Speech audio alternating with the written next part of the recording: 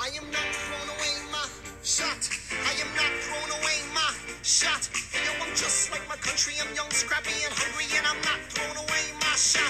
I'ma get a scholarship to King's College. I probably shouldn't brag, but dag, I'm amazed and astonished. The problem is a lot of brains, but no polish. I gotta holler just to be heard with that. What's up, everybody? Welcome back to another week, another episode of Center of Attention.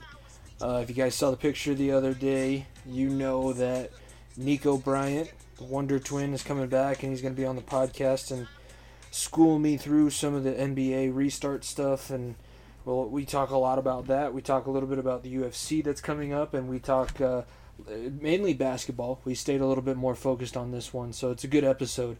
I had to put in the Hamilton song because I finished that today. Now that it's on Disney Plus, I highly recommend watching it, but I would do some background on the play before you actually just go in and watch it. Otherwise, I'm not sure if it'll be as good or if you'll understand it quite as much. It makes it a lot more enjoyable of a viewing experience.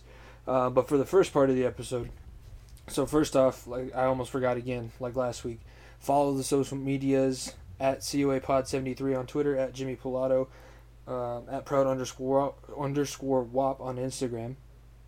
I'm not going to plug my TikTok because that might be getting banned. And then follow Nico at Nico11Bryant, capital N, capital B on Twitter, and then just Nico11Bryant on Instagram. He plugs them later on in the show as well.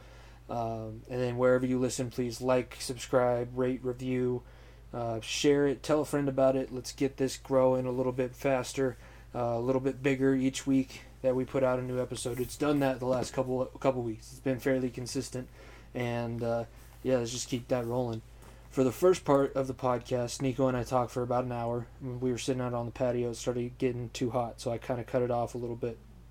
But for the first part, since we do have UFC 251 coming up, it is Fight Island. This has been the main source of news for a lot of the sporting outlets, especially all the combat sporting outlets, is that Dana White purchased an island, Yas Island, I think, off of Dubai in the UAE, for this event, and it's got a lot of good fights on it. They've been doing a very good job of stacking their pay-per-view cards. I mean, their fight nights have left a little bit to be desired, but their pay-per-view cards I think have been very good. And I got Rev Coca, The Problem. He's been a guest on this show before. Go back and listen to his episode. It was around Kamaru Usman and Colby Covington's fight, actually, which is funny because this is Kamaru Usman headlining this card again. But we talk a lot about that. We talk about Weili Zhang, and this episode I had him message me because we couldn't get together to do the podcast. I had him message me his predictions and his thoughts on each of the main card fights, and then I'll give you a little bit of my feeling whether or not I agree with him on some of these. I also talk a little bit more in depth, especially about the betting odds later on in the podcast. So I'll do a little bit of a preview take now from me, but you'll get Rev's preview, and then be sure to listen all the way through if you want to get more of my thoughts on the upcoming fights this weekend. So Rev writes for Amanda Ribas versus Paige VanZant. He gives it to Amanda Ribas by a round 2 submission. His explanation is VanZant has been vocal about testing free agency. This is her last fight on her UFC contract, and as usual, the UFC will play hardball with people in that situation. Ribas looks like a promising prospect and will use VanZant as a stepping stone. I kind of agree with him. Paige VanZant has been doing a lot more outside of the octagon than inside of it recently. That's due to some injury problems that I talk about a little bit later on in the show. I agree with Rev. I'm not too familiar with Ribas, so I can't really call the style that it's going to be in. He picks a submission. Makes sense. Amanda Ribas is Brazilian, so she's probably pretty proficient in jiu-jitsu. So I agree with Rev. I think that Ribas wins against Paige VanZant. Moving on to the Namajunas and Jessica Andrade fight rematch. He picks Namajunas over Andrade. If you remember this fight, it was for the championship, and Namajunas dominated all the way up until right before the end of a round. She got slammed on her neck and knocked out, and Jessica Andrade ended up winning the fight because of that. He picks Namajunas in a round 3 TKO. His explanation, Namajunas dominated 99% of their first fight, but her submission hunting style left her vulnerable to being dumped on her head. Rose won't make the same mistake, and Andrade has been finished multiple times before due to overaggression. This makes a lot of sense. I think that with the coaching that she has, Pat Barry, Trevor Whitman, she will learn from her last fight. She always does. Rose Namajunas, one of the smartest female fighters in the UFC. I think that she figures out what she did wrong in the last fight and she overcomes it in this one.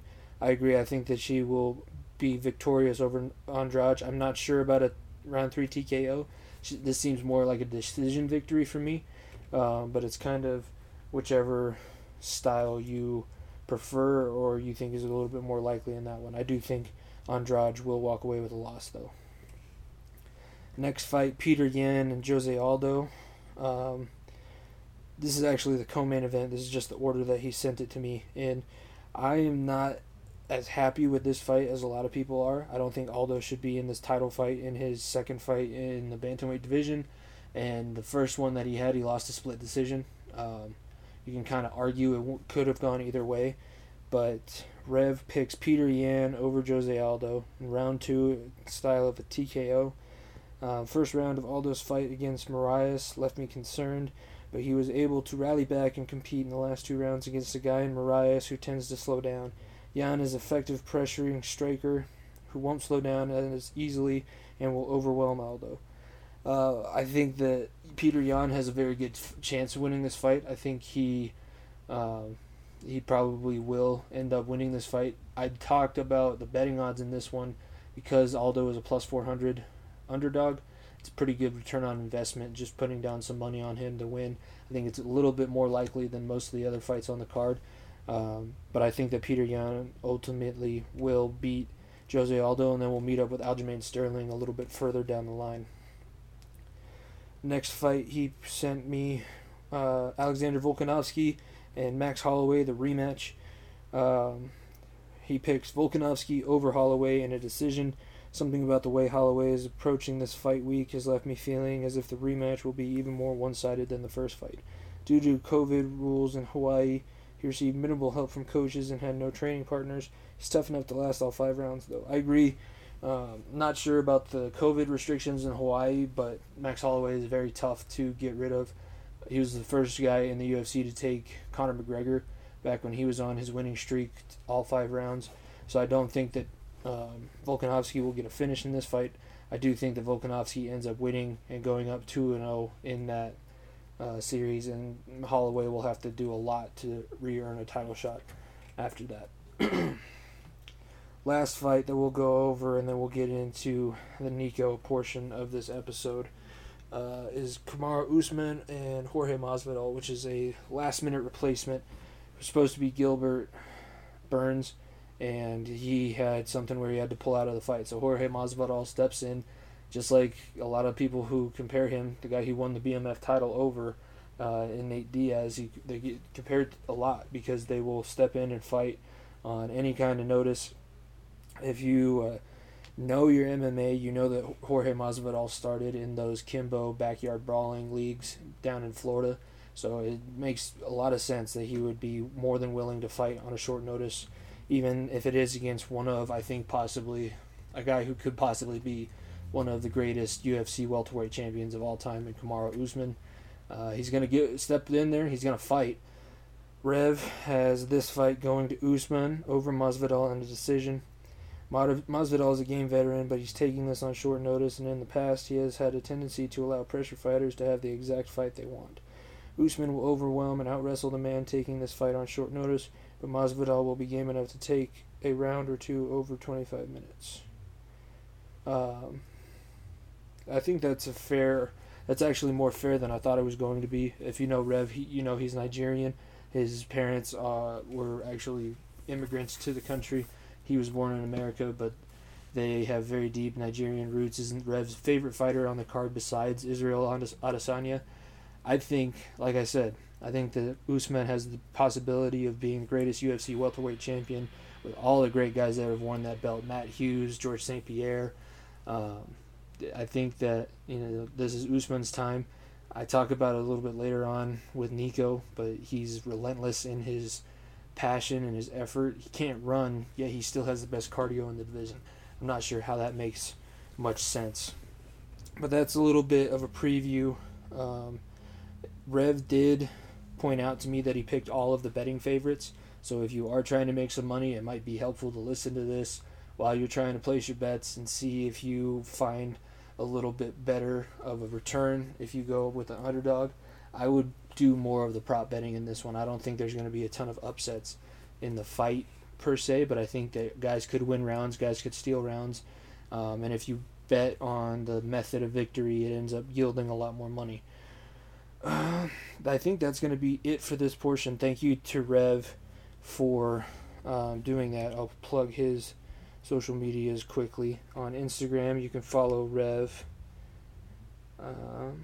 just at Rev Coca, REVKOKA, and I believe it's the same on Twitter. I'm just going to double check here. Yep, at Rev Coca. He's actually kind of Twitter famous. He's got over 1,500 followers. He got into a couple beefs with some UFC guys before, so go give him a follow on those platforms. Like I said, like, subscribe, share, retweet, whatever you got to do, rate, review. Let's build this podcast a little bit. Thank you guys for listening, and now we will get into some NBA talk with Nico Bryant.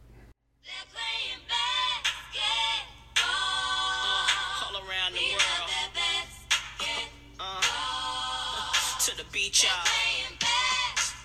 Let's go. All around the world. Y'all know this is so that. To the beach out. Yeah. All right. Nico is returning for the first time in person since, I want to say, like, episode 5. That sounds about right, yeah. It was the very first, it was episode 5. It was in January, so I'd only been doing it for about a month now. We're on episode 42. Glad to have you back. Yeah. But, yeah. So what's been going on, Nico? Obviously nobody's having fun, but are you having as much fun as you can during the lockdown and the COVID and all that kind of stuff? Yeah, obviously everything that's happened so far with the world that's going on, it's been a crazy time for all of us, and it's as an avid sports fan and person that's trying to get its way into the industry, it's nice to see that the world's coming back to a little bit of normalcy. Obviously everything's not back to normal completely, and there's a lot of things going on, but it's very hopeful to see everything that's been going on with the leagues and what players are doing and what the world's going on right now. So it's been tough trying to figure out a balance between being the guy who's like, sports need to come back now, and being also the guy who's like, I understand that everybody could get sick, so we need to slow play it. But I think at some point everybody was just sick of having to watch the same few things on TV. Yeah, at some point I can only watch so many old games, old basketball games, old football games. At some point it gets a little boring. Right. Just play Michael Jordan. Play Michael Jordan again. Maybe people want to see Michael Jordan play baseball. Let's play a Michael Jordan baseball game. Exactly. Yeah. It got interesting for a second. We'll talk. I brought you on because I know you're the basketball guy. Everybody knows that I'm not the basketball guy. I barely know. I know the rules now because I had to broadcast it for the past 2 years, but I barely know anything else. So we're going to talk about the NBA restart, where the standings were at when they finished, and then I wanted to kind of talk about Zion because it seems like he's going to be forced down our throats for the next few years and try and become the next LeBron. And I wanted to ask you where him and Ja Morant kind of which one you think is better, because that was the big controversy once the NBA 2K cover was released, that people were thinking it should have been Ja Morant. But then we can talk about, we know each other well enough. We have a similar enough interest that we could talk about a whole bunch of stuff. Fight Island's coming up this weekend. I know you're excited for that. So we got a lot to talk about. But I guess where would you want to start? Which topic do you want to start? We can start with Zion and go a little bit about right. that. So to go upon your point there, so right now I believe that Ja Morant is a better basketball player than Zion. I believe the upside though to Zion is there. I think he is getting shoved down our throats a little bit too much because he only played X amount of games. He didn't play the whole season, and if he was doing this for 50 games or however many it was when it stopped, I'd be more on the train, I believe. But the extra small amount of games and that he's played, and just the way Ja Morant has burst onto the scene, it's very intriguing thing to watch because the NBA is in a great direction right now. If you have players like Zion, you have people like Luka Doncic who are gonna carry this league for years to come, and that's not a good thing or a bad thing at all. That's perfect. It's right along the lines that the NBA needs. Yeah, everybody needs. It's similar back in the '90s when it was Barkley, Jordan, and then you had like Karl Malone and all those other guys. You have multiple superstars that can go to different teams and have good rivalries. Mm-hmm. I agree. I think Ja Morant, like you said, was probably a better player at first. I was listening to Matt Barnes on a podcast, and he was talking about Zion and how since he's been so athletic, he doesn't really have to know the ins and outs of the game, but that'll come at some point. So he's probably not the best player now, but down the line, if he learns, kind of like LeBron, because when LeBron came in, he was just an athletic freak. Yeah, best player on the court. Yeah, he's just a raw talent right now. He's got incredible leaping ability and incredible rebounding and defense. Like, it's all going to come along. It just I'm hopeful for him right now, but as of right now, I still believe Ja would be the. I mean, I think Zion would be a better cover athlete because people aren't going to buy Ja Morant 2K cover athletes. Well, yeah, people would rather buy a Zion cover, but I think we know the only Murray State fan alive in Schlegel. Yeah, that's true. Other than that, I don't know who else would buy that game. Yeah, but Zion has an incredible upside. It's gonna.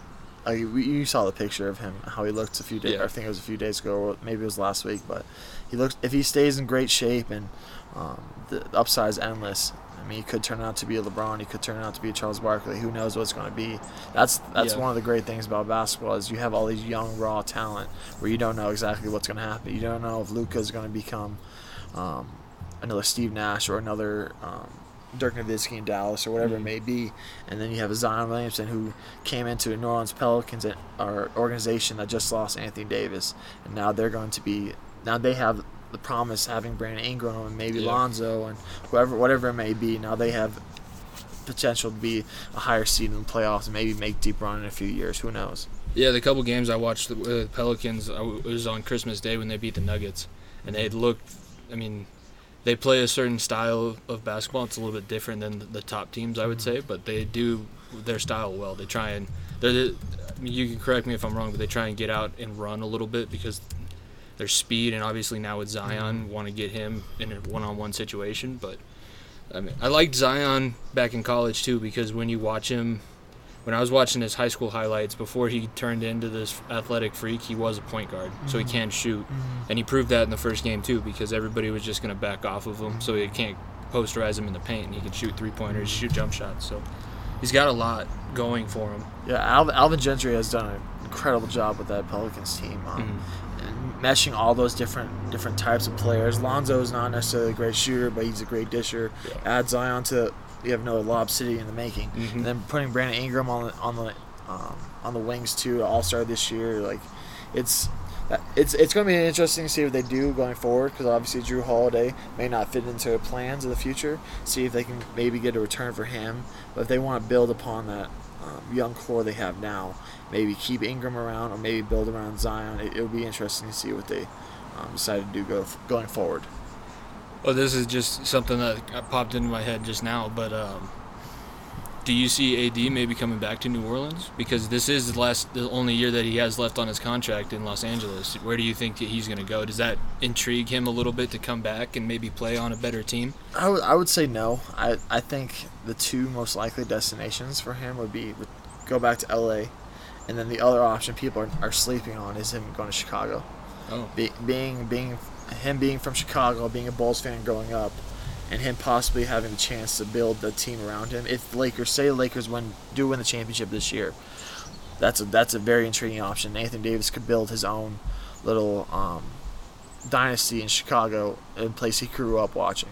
So I think if Anthony Davis, I don't think he'd return to New Orleans just because of the bad blood that happened at the end of the year and him wearing the shirt that says "That's all, folks," and just the complete departure and just everything that happened there. But I think the two most likely destinations for him would be to return with LeBron running back another year, or possibly go back home to Chicago.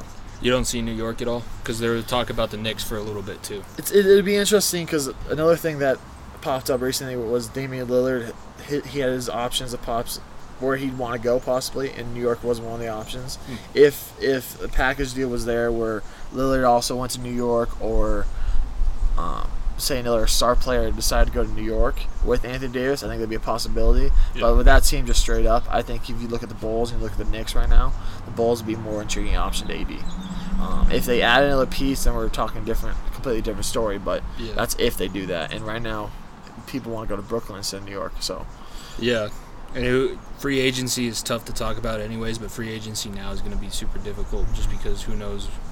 I mean, I don't know how they're going to make sure that the players on Brooklyn or like Miami and all those places that are having huge cases now, I don't know how they're going to be able to keep them.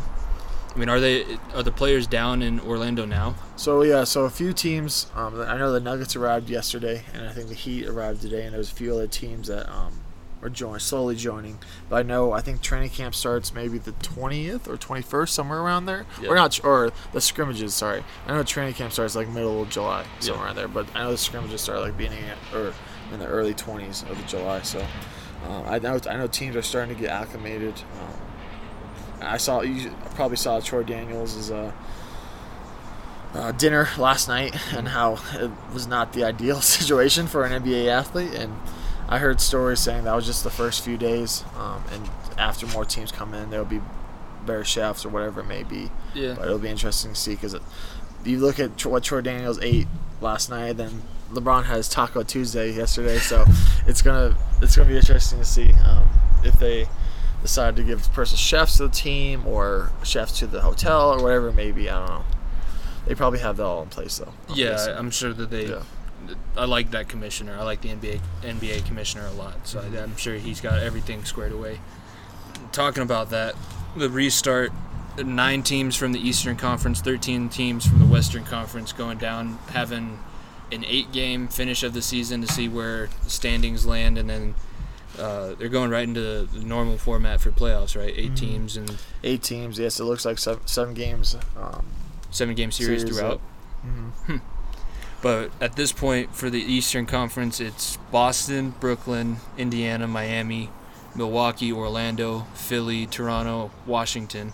And then the Western Conference, Dallas, Denver, Houston, Clippers, Lakers, Memphis, New Orleans, Oklahoma City, Phoenix, Portland, Sacramento, San Antonio, and Utah. Some of the talk around the Western Conference, we talked about Zion already, but with New Orleans and the NBA wanting to get Zion in front of as many people as possible and hopefully get a LeBron-Zion matchup in the playoffs, they gave New Orleans a fairly nice schedule coming in as a team who wouldn't have even made the playoffs.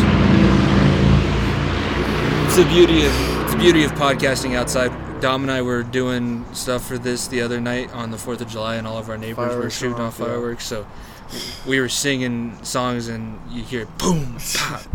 But for a team that wouldn't have even been in the playoffs if it had ended, I mean, granted they were close. I mean, Memphis had the 8th seed on the day that the season stopped, and they were 3.5 games behind them. So what do you think about the Pelicans getting this kind of a schedule where they play Utah and the Clippers, but then after that they go Memphis, Sacramento, Washington, San Antonio, Sacramento, and Orlando? So I know some of the schedule was kind of based upon the remaining schedule for the teams. I'm not sure exactly how they figured all that out. I know obviously New Orleans having a little bit of an easier schedule. The NBA would prefer a LeBron versus Zion matchup than a LeBron versus the Grizzlies matchup, because although the Grizzlies have a lot of great upside with John Moran and Jaren Jackson Jr., they're not a team that the NBA would like to have on their TV necessarily. If you're looking at primetime games, the first round, what's more intriguing, 1 versus 8 matchup than one of the greatest players of all time against a stud rookie? Like it's a match made in heaven if the NBA is trying to get viewers back, because obviously they've been hurting with all this going on, but. It's going to be very interesting to see how everything plays out. The teams, the Eastern Conference, it's basically set. The 8 teams. Washington, I don't think will have a chance to bump into the 8th seed there. They with Bradley Beal, I believe, opting out to play, and then not having John Wall either, and it just doesn't look possible like they're going to be able to squeeze in there. But the Western Conference, I mean, all the way down to Phoenix. Phoenix has a chance too. Talking with one of my friends who works for the Suns, he went on to say if they win a certain amount of games, they have the playing game. Well, that's saying a lot, but that's a very good possibility. Suns could squeeze in there. Yeah. Dallas could fall out, which would be crazy to think about with how great a year Luka's had. Portland could squeeze in. Who knows what Lillard and McCollum look like healthy, and obviously they get Nurkic back too, which is going to be huge. Kings, I don't know about. It's going to be they're just raw and young talent. That's the same way with the Suns, but the Spurs, I think this is going to be the first time in a very long time. Obviously, we're going to be not talking about the Spurs in the playoffs, and it's going to be weird to say that, but it seems like a very, very big possibility. But the whole playoff picture, it's absolutely crazy. It's like March Madness for the NBA. You don't know who's going to match up well with who. You don't know how. You also don't know how any of the players are going to look. Exactly. So, another thing that people aren't really thinking about is what happens if Giannis or a LeBron or Anthony Davis get the coronavirus. Mm-hmm. They have to sit out 2 weeks. That greatly affects the team. Because what does the Lakers look like without LeBron?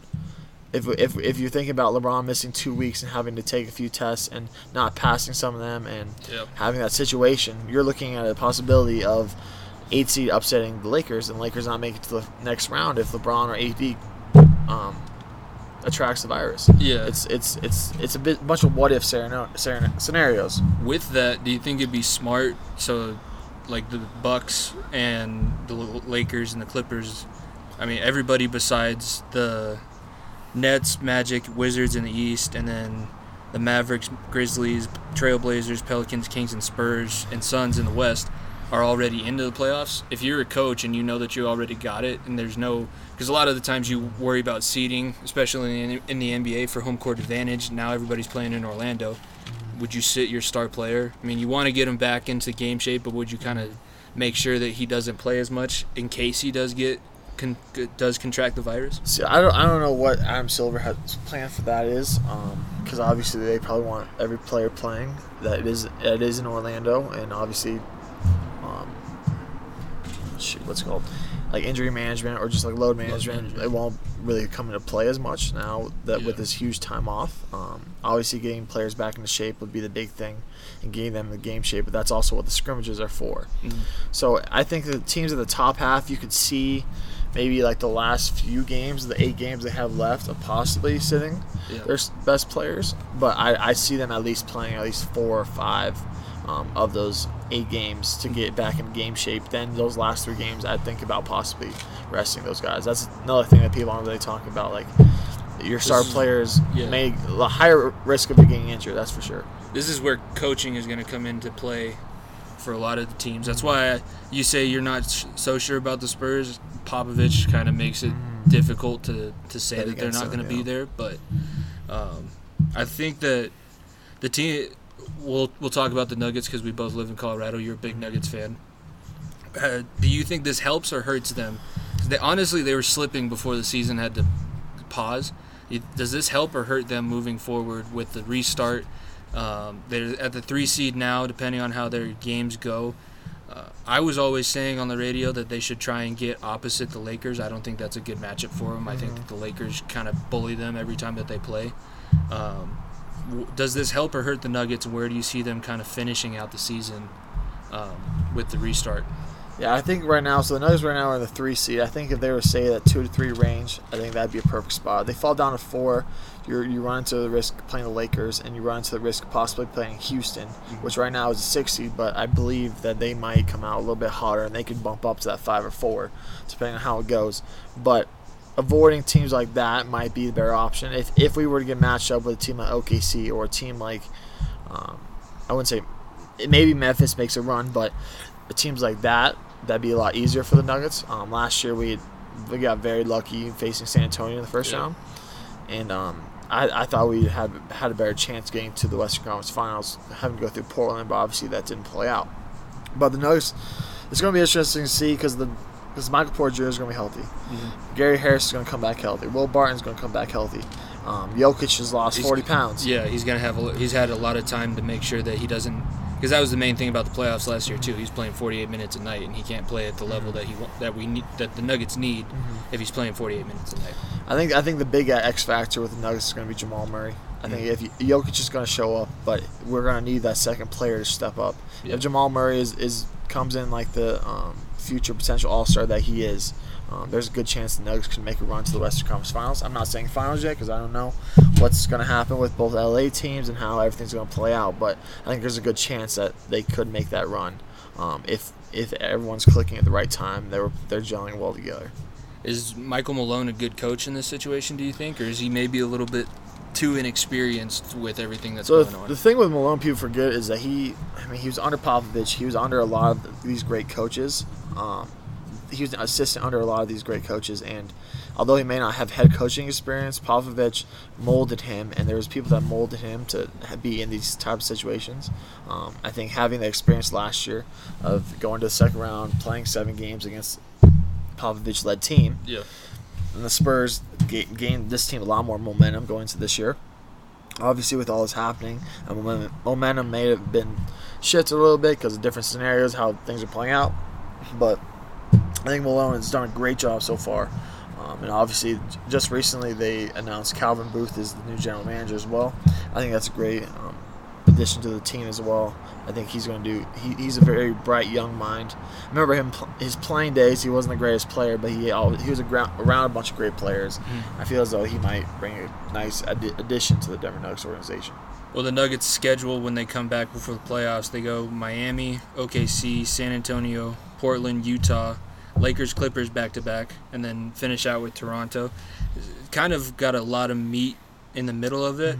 I know Portland's going to be a big game because they probably want to avenge and make sure that they don't let the Trailblazers get hot like they did last year. But it's kind of easing you into it. I guess Miami's, in the power rankings that ESPN released, Miami's 9, Denver's 8.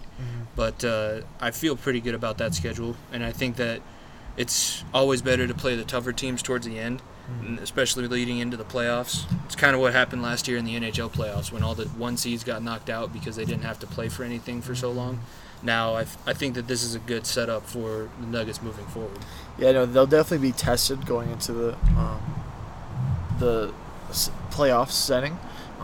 Having basically every top team that is in the playoffs against them that we play against at least once. Like it's going to be a great test to see where we are, health-wise and ability-wise right off the bat. And then Malone will be able to make adjustments, being like, okay, against this team this lineup works best. Against this team, we should be playing Michael Porter more, we should be playing Will Barton more, or even Torrey Craig should start in these situations, or whatever it may be. That's where these 8 games are so intriguing and so important, because that's where teams can find their identity. Be like, okay, these players are hot right now, these players aren't. Okay, let's roll with these guys. This lineup is going to work best against these guys. This lineup is going to work best against these guys, and that's where like you said, coaching is going to become huge into this Orlando situation. Now the top 2 teams in the West, the Clippers and the Lakers. ESPN Power Rankings have the Clippers number 2, the Lakers number 3. You agree with that? You think overall throughout the season, which team were you more impressed with? Did you like the Clippers more, or did you like the Lakers more? As a team, I'd say the Clippers, but you cannot doubt LeBron James in playoff situations. That's the one thing I've realized. Is obviously last year we didn't have it because he was hurt most of the year and whatever it may be. But when LeBron turns it on, he's one of the most unstoppable figures the NBA has ever seen. LeBron flips a switch, and they could easily. I'd go on a limb and say that they could beat the Clippers at 5. Like it's the Clippers are a deep team, but they're gonna have to rely heavily on Kawhi's experience, because obviously Beverly doesn't have that experience. Lou Will has a little bit, but not as much. Paul George is only a few too. But run into a healthy Lakers team, who knows what J.R. Smith looks like too. J.R. Smith could turn into J.R. Switch back in the Denver Nuggets days if he's healthy again, and AD is one of the best big men in the game. I don't see Montrezl Harrell necessarily being able to guard him for X amount of minutes.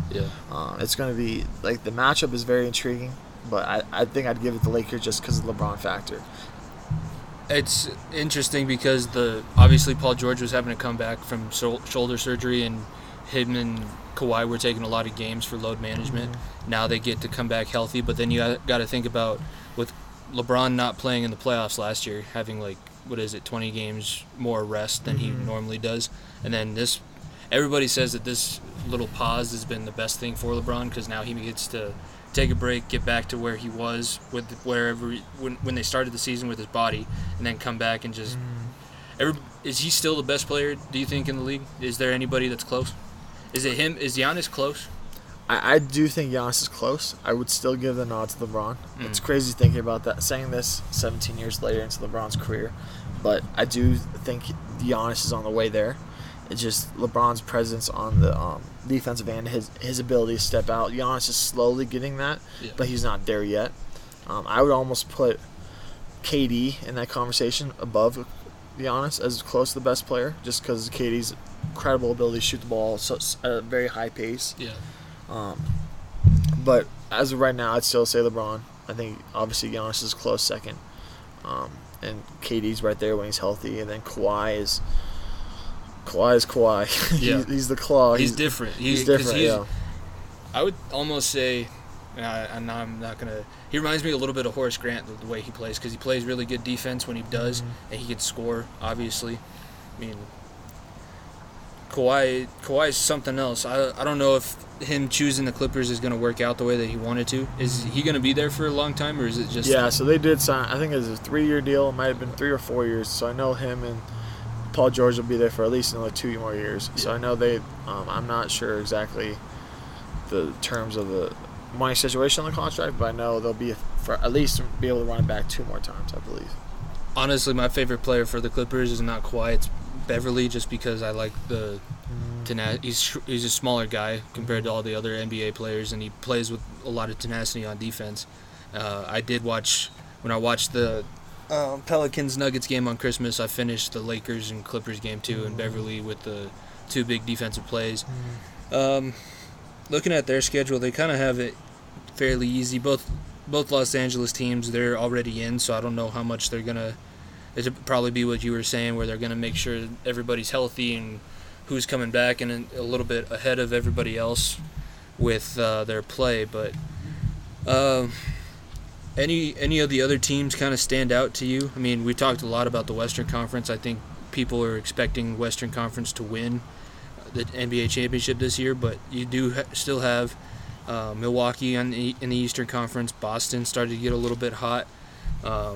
Miami's a lot better than I thought they were going to be. I thought Jimmy Butler was going to go down to Miami and party on the beach. Apparently it turned him into a freak athlete. But anybody on the Eastern Conference kind of tickle you a little bit and give you an idea that they can maybe make a run? Yeah, that Miami Heat culture down there is a little bit different than what people really think about. But the Eastern Conference is very, very wide open. I think the Bucks could fall off their horse. I think there's a good chance Boston could slip, or they could rise to the top. I think that Boston has that ceiling where they're either a first-round exit with possibly having to face a team like Philadelphia in the first round. Maybe they don't match up well with that, where they could slip in the first round, or they could be a team that could make a deep run and possibly do the finals. I don't know how the Bucks will look. Bucks are obviously going to have to rely heavily on Giannis. Whether Middleton and Bledsoe and Lopez are able to get to their form like they were during the season, it's going to be a big what-if situation. If they are able to do that, then they could easily make that push into the finals and the Eastern Conference Finals. Toronto's a big what-if too, because Siakam has had an incredible year. Lowry's very, very underrated. Marcus Gasol and Serge Ibaka, that team is very, very deep. When I look at Toronto, I think a lot about the Clippers, but without the star power.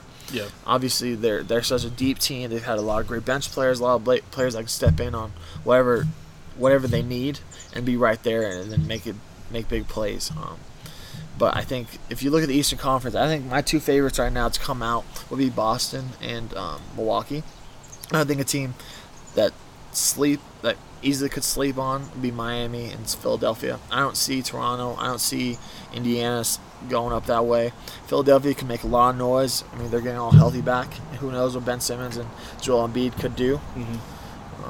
it's a break or bust year for Philadelphia. If their first round exit, that's possibly end of Brett Brown era. Yeah. And they'll move on new coaches, possibly even in wholesale, maybe trade Simmons or whatever, maybe in the offseason. But they're a team that if they get hot at the right time, they could make a run too.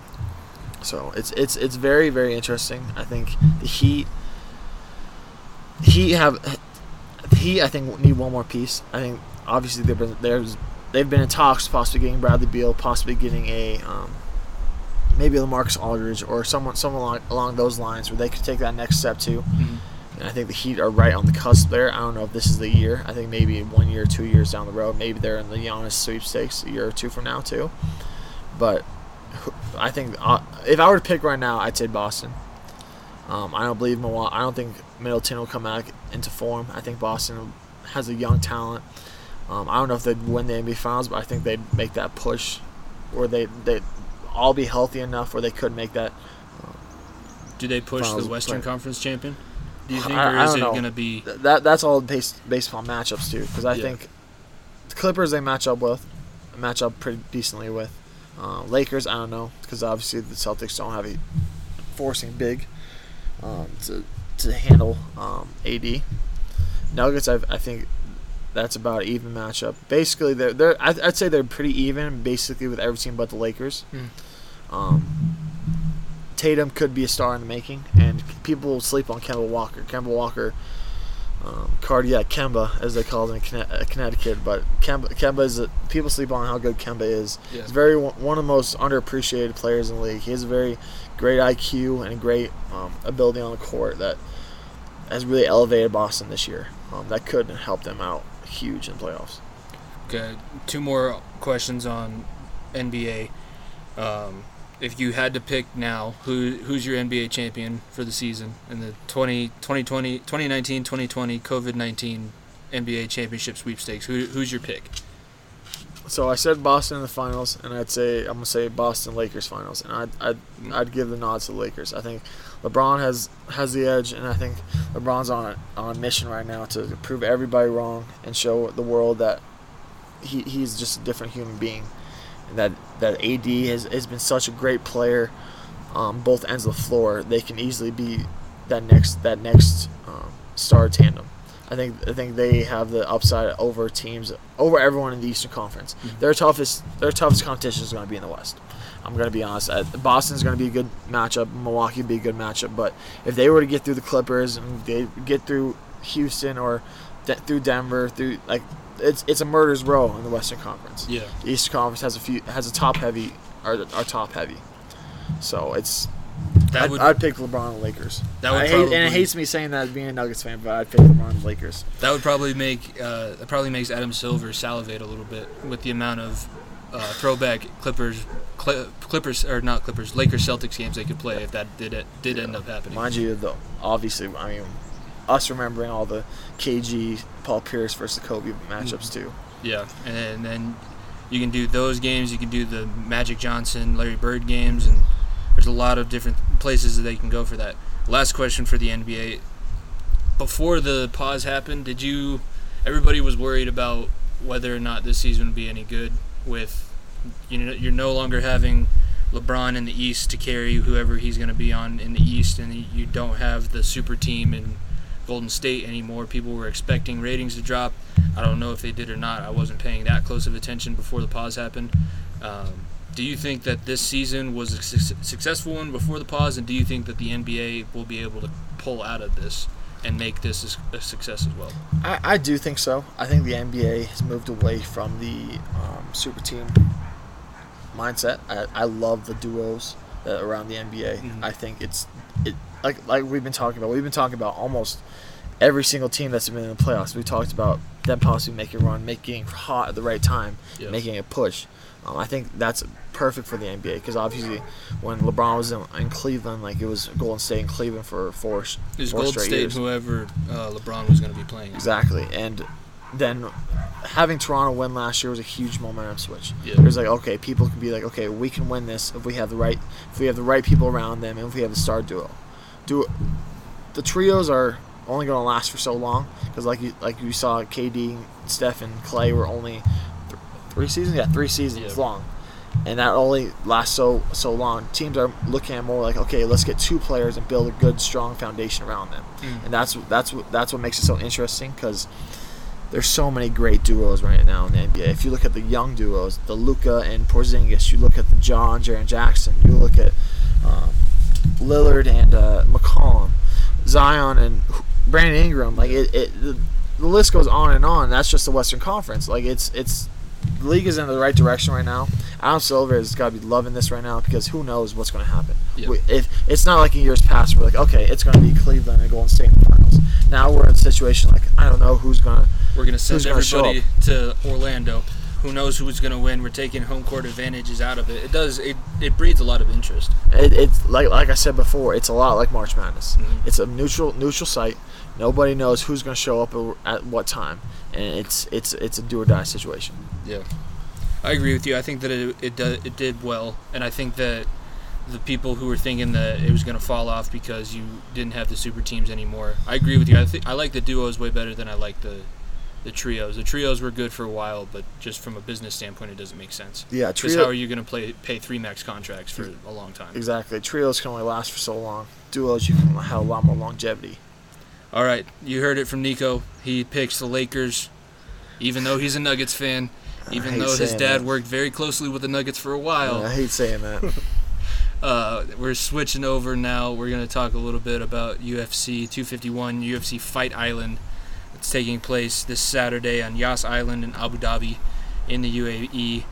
I think do you know a lot about the people in the prelims, or you want to just stick with the main card? We can start with the main card and go into the prelims a little bit. All right. Kicking off the main card is going to be Paige Van Zandt in, I think, one of the first fights I can remember for a while. She's taking on Rebus. I'm not sure what her first name is, so I'm trying to figure that out before I say it. A Brazilian girl at the flyweight division. Paige Van Zandt 8-4. Her opponent Amanda Rebus is 9-1.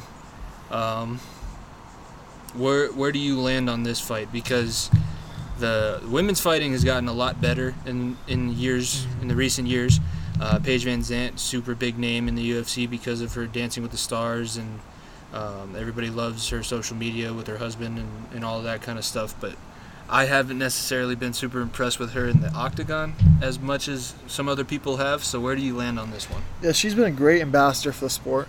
She's done a lot of great things outside to grow women's MMA more and more. I'm not too familiar with Amanda Rebus. I know Van Zandt has had a little bit of a tough spill more recently and has had a few tough fights, and I'm not. She's been off for a while, so who knows which Van Zandt we're gonna get. I think it's gonna be intriguing to see what Van Zandt looks like if she comes out red hot and comes out firing all cylinders. You see her possibly getting into more intriguing fights, more top heavy cards. But that's a big what if situation. I think that she's set up fairly well in this one because she did have the reason she's been out for so long is she broke her arm in one of her previous fights, had surgery on it. That surgery didn't go well, so she had to have another one on it. If she loses, she's losing to a girl who's 9-1 on a tear and was a -1,000 favorite. If she wins, she came back and was able to kind of recapture what she had before she got injured. But it's kind of a win-win situation even if she loses. She's a +650 underdog. I think that's a sucker's bet with the -1,000 and the +650. I'd probably stay away from that one if I was betting on it. But I think Rebus will probably win. I think it'll probably go to decision, though. 3-round fight. I don't see Van Zandt getting knocked out. But I guess we'll see. Next fight, another women's fight in the strawweight division, so 115. Jessica Andrade and Rose Namajunas. Namajunas is a former Colorado fighter. She's married to Pat Barry, if you remember him from the old school days. Yep. You play with him in UFC too. Jessica Andrade is coming off of just losing the title. It's an interesting fight because Namajunas hasn't really looked the same, and she was contemplating getting out of fighting. But she has the reach advantage. I really like her striking, and her coach is Trevor Whitman. Trevor Whitman's a genius. You saw what he did with Gaethje. So, what do you think about this fight? So their first fight, I forgot how long ago it was back, but I remember Namajunas just absolutely dominating the fight, and then obviously Andrade had that crazy knockout with the suplex, I believe it was, and I just remember it just being like, wow, this Namajunas had the fight won, and Andrade came out right at the last second. So who knows how? I mean, obviously you said Rose is thinking about possibly retirement and moving on from MMA. But if Rose comes out strong, you could see her possibly moving back into that title picture scene. Yeah, the strawweight division, I mean, other than Joanna Jędrzejczyk and Weili Zhang, there's not really too many other girls in that division. So I think the winner of this one probably gets moved up to a title shot at some point. Yeah, I think they'll probably run it back with Weili and Joanna. They'll probably run it back, and then the winner of this probably would get the winner of that, if I were to guess. That was. Did you watch the Joanna Weili fight? Yeah, it was definitely fight of the year. Yeah, I think so. I don't know if there's another one that even comes close. Next fight, Peter Yan, Jose Aldo, bantamweight title fight. I think they tried to do this one earlier, but Yan missed weight, I'm pretty sure. I think he fought for the title earlier, missed weight, and still knocked out the guy. So the whole mess there. Aldo dropping from 45 down to 135. I think this is kind of given to him just based off of his reputation. I don't think that he earned it, especially not at this weight class. So I'm not too... I guess I'd say I'm not too happy that he's getting this title shot, but he is one of the greatest MMA fighters of all time, so it's really hard to argue, I guess. Between Yan and Aldo, who do you give the advantage to? So yeah, Aldo, I'm pretty sure he's coming off a loss, if I'm not mistaken. Yeah, split decision loss. Split decision loss, which was a little controversial. I remember that fight being like, Aldo could have won that easily if the judges would have scored it a little differently, but that's another conversation. But I think, obviously, I do believe that Aljamain Sterling should have been in this conversation. I think could have been Yan versus Sterling, because obviously this card is so stacked. They probably were thinking about Yan versus Sterling originally, and then they were like, okay, how can we make this card even better?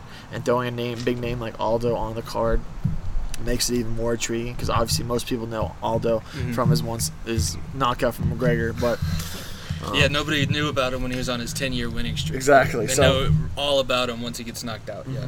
So that adds more intriguing to the card. I think I'd give it to Yan, having only one loss on his record, and his ability on the ground as well as stand up, I think, is going to be outweigh Aldo. Aldo's at the end lower half or back end of his career, so I don't know how well he's going to look. But I will say that with the betting odds on this one, Aldo's a plus 200 underdog. That's a pretty decent bet, because it's a good return on a guy who probably can win this fight. I'm just not sure if he's going to. So if I was a betting man, I'd bet on this one. I'd bet that Aldo would win. And then if you're doing like the FanDuel stuff, Aldo will probably have pretty high returns on most of it. Co-main event, Volkanovski Holloway rematch for the featherweight championship. Holloway is a plus 185 favorite. Volkanovski minus 220. Volkanovski, did you watch their last fight? Yeah, I did. Volkanovski kind of dominated. He did, yeah. So I was in Australia too, I believe. Do you see this one going any differently? I think it's going to be interesting to see. I think this fight right here has a chance to fight of the night. I think Holloway's going to come out swinging.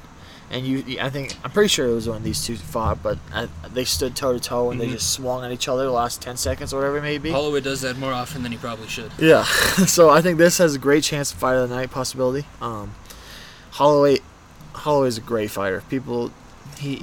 Ever since his, I wouldn't say change, but his different persona the last few years, like, he's become a completely different fighter than he was at the beginning of his career, and that can still huge for him going forward, but we could be seeing the end of it.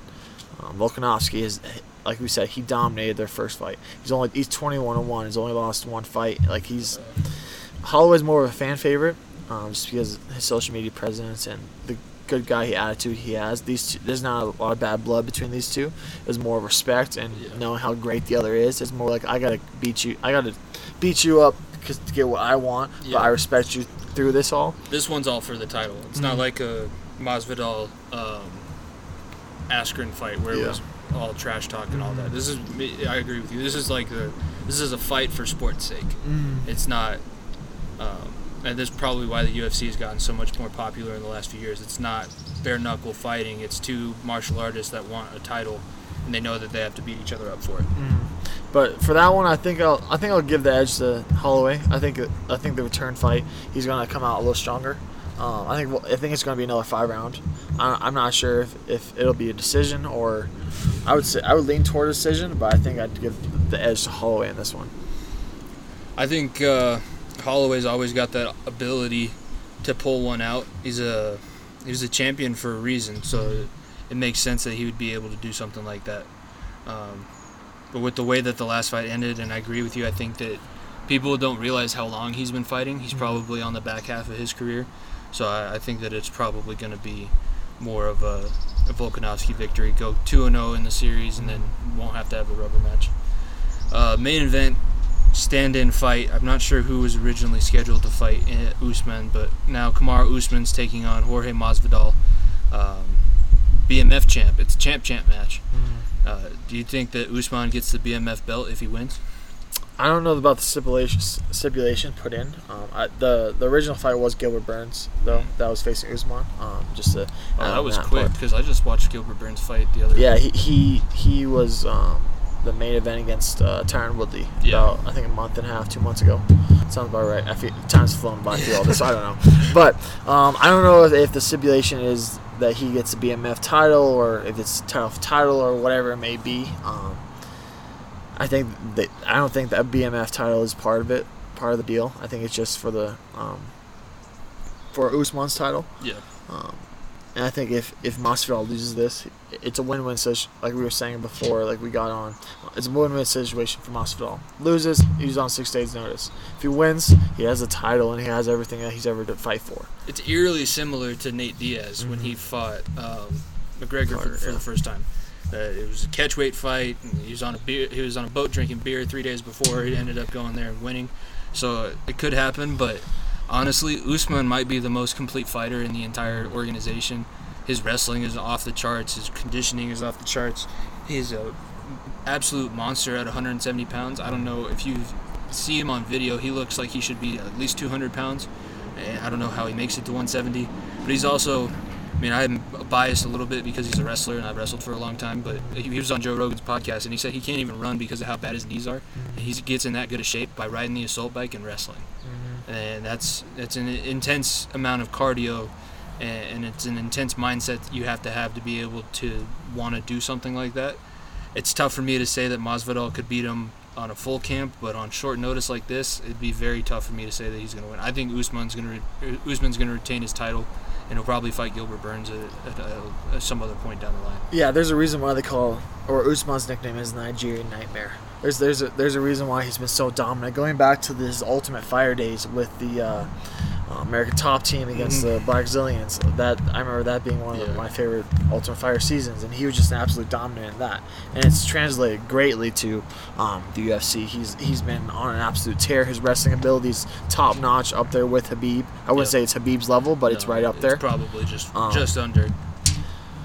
Just right under there, yeah. If Masvidal were to win this fight, it'd have to be knockout. I don't think there's a chance he wins this fight if it goes all 5 rounds. I think Usman, the technical abilities and his ability to absolutely smother his opponents, is gonna come out in the end if it's a decision fight. Yeah. If Masvidal were to win this, he's going to have to come out swinging maybe, or kneeing him in the head again, or whatever it may be. But if Masvidal were to win this fight, it's going to have to be in the first or second round. Got to figure out something. The good thing that he has going for him is that he's not pissing Kamaru off like Colby did. Yeah. Because then he won't get his jaw broken on purpose. But yeah, well, he has pissed him off a little bit. I mean, obviously they had that jaw back and forth on January, and you probably saw that they were seconds away in the elevator scene a few days back from seeing each other. I think it was Vegas, but this is definitely the main event everyone wanted to see. Yeah. Although Gilbert Burns is a great fighter and he is on the come up, this is the main event that everyone wanted to see. Yeah. Like we said with the Nate Diaz fight, that Nate Diaz Conor McGregor fight, I believe it was what was his name? The fighter Eddie Alvarez. Eddie yeah, Alvarez Eddie was the Alvarez. original fight, and that's the Nate Diaz fight was much better. Yeah, Come out for the UFC in the long run. it was a lot more hype surrounding the McGregor Diaz fight than it was the other way around.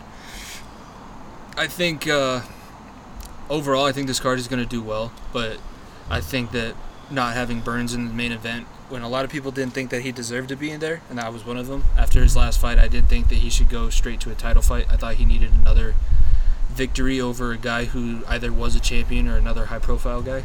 So I don't have a problem with this. Since we did talk about the NBA coming back, I wanted to get your thoughts on this because when I get Rev's opinion, I asked him to talk about this too. Now that the UFC is not going to be the only sport going, I think that they've had some pretty good numbers for their past few events just because they're the only thing on.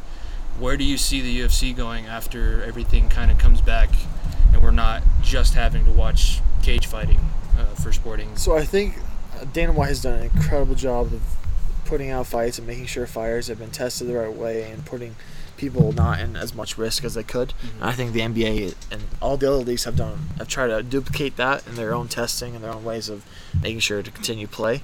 I think the UFC has built a following even more now these last few months, or whatever it has been, just because people are like, oh my god, like this is incredible to watch. Yeah. Whether it be the main event or whether it be the undercard, like every fighter that's in the UFC that steps into the octagon is intriguing to watch. They've hit on a lot of their recent, the Gaethje pay-per-view. I think all those fights were super exciting, and I agree with what you're saying. Yeah, so I mean, like the UFC is, I think it's twice maybe a month our pay-per-views. Tell me if I'm wrong, but They somewhere have around their there. contract with ESPN is based off of events, so they have to put on an event every week, I think, or they have to meet a certain number of events by the end of the year.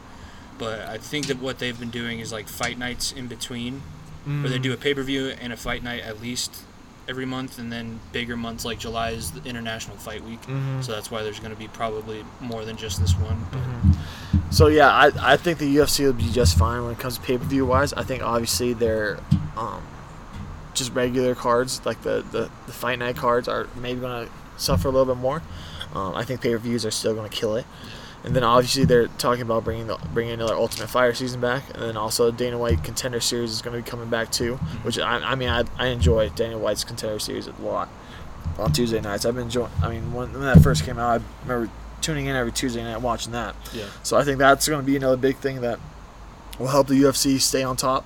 I don't know if obviously the NBA and the NFL and NHL and MLB, they've always been at the top. MMA's always been the lower half of professional sports to watch. But I think through this all, Dana White has increased the UFC brand by like a ton, and has really gave so much exposure to fighters like Usman, fighters like Masvidal, who few people knew about, but now they're getting thrown into the mix. Or like this Saturday, people are looking like, I need to watch this. right. People aren't like, oh, I don't care. Like Masvidal, he's a good fighter, but it's a fight I can miss. Now this is a card you can't miss. Yeah, and that's what Dana White has pushed on us. This card is worth the $60 or whatever it is for a pay-per-view. A lot of their pay-per-views in the past couple of years haven't been worth this, but this one is definitely worth it. Well, I'm hot. You hot? A little bit. Yeah, it started to get a little bit warm. Not too bad because I'm used to that Arizona heat, but Oh man, I can't even. I have a buddy who lives out there, and he sends me every day a text message. Hi, it's 98 degrees. It's 9 o'clock in the morning. yeah, Oh. I'm thankful I never had to deal with that. So Jeez. Yeah. Nico, thank you for coming on the podcast again. I think that we talked about a lot of good things, and now you educated me even more on some more basketball stuff. But I wanted to get you on before basketball started again. So thank you for coming on, and we talked about a lot of good stuff, I think. So of course, thank you for having me, brother. Hopefully we'll be able to do this again soon. Maybe we'll have a hockey podcast or talk a little about hockey season 2 coming up. Or definitely. Obviously, you're more of a baseball guy, so not as much me, but I don't know if I'm gonna. Baseball is very tough for people to watch. I don't think people listen to a podcast on baseball. That's But we fair. could do a hockey one. I want to get Gabe on too. You gotta push Gabe. Like, let's go, all three of us back That's on true, Red yeah. Nation reunion. Yeah, get all the boys. We'll figure it out at some point. But for now, thank you guys for listening. Please follow. I'll have Nico plug his social medias first. I'm on Instagram, Twitter, basically all that. Yeah. Twitter is Nico11Bryant, capital N, capital B, and I think Instagram's the same. I'm pretty sure. I think it is. Yeah. It's 11. Yeah. No capitals. Yeah. And That's then basically it. for the show, please follow the Twitter page at COAPod73. I'm on Twitter at Jimmy Pilato, on Instagram at Proud_WAP. Wherever you listen to this podcast, please like, subscribe, share, rate, review. That way we can get a little bit bigger of a following, get more in the algorithm. But thank you guys for listening, and we'll see you once again next week for another episode of Center of Attention. Huge thank you to Nico and Rev once again. Wanted to intro this outro song. Weird way to put it. Dom and I, he was down here again for the weekend. For the holiday, we sang some more covers. This one, I'm going to release a cappella. I want you guys to let me know what you think. If you'd rather me add in the music later, we sing the vocals a cappella, and then we try and mix it up to the music. I wanted to see how you guys enjoyed this one. This cover is Take a Drunk Girl Home by Chris Jansen. Dom sings lead on it. But yeah, remember to follow Dom at DomPilato63 on Instagram and at DomPilato on Twitter. And let him know how you guys like these outro covers. And let me know. You can tweet at COAPod73 or at Jimmy Pilato. And I'll be the one listening. But that is going to be the outro song for today. So I hope you guys enjoy it. Couple cover charge stamps, got a hand looking like a rainbow, in and out of every bar, on a whim just like the wind blows. She's either a bachelorette or coming off a breakup. Take a drunk girl home. She's bouncing like a pinball, singing every word she never knew, dancing with her eyes closed like she's the only one in the room. Her hair's a perfect mess, falling out of that dress. Take a drunk girl home. Take a drunk girl home. Let her sleep all alone. Leave her keys on the counter, your number by the phone. Pick up her life she threw on the floor. Leave the hall lights on, walk out and lock the door. That's how you know the difference between a boy and a man. Take a drunk girl home. You drive for a dive and you get something bad to eat. They're singing closing time at a little bar across the street. And 2 by 2 strangers and lovers heading for the covers, hooking up. That TV in your 2-bedroom sounds turned on. And through the paper-thin walls you can hear the neighbor's cigarette cough. There's a million things you could be doing, but there's one thing you're damn sure glad you did. Take a drunk girl home. Let her sleep all alone. Leave her keys on the counter, your number by the phone. Pick up her life she threw on the floor. Leave the hall lights on, walk out and lock the door. That's how you know the difference between a boy and a man. Take a drunk girl home.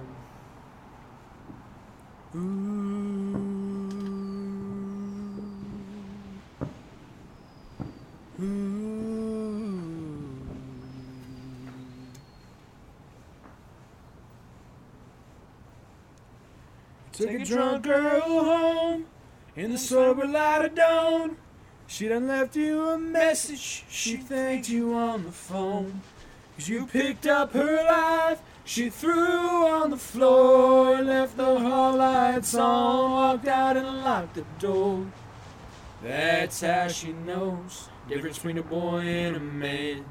And took a drunk girl home. Take a drunk girl home. Take a drunk girl home.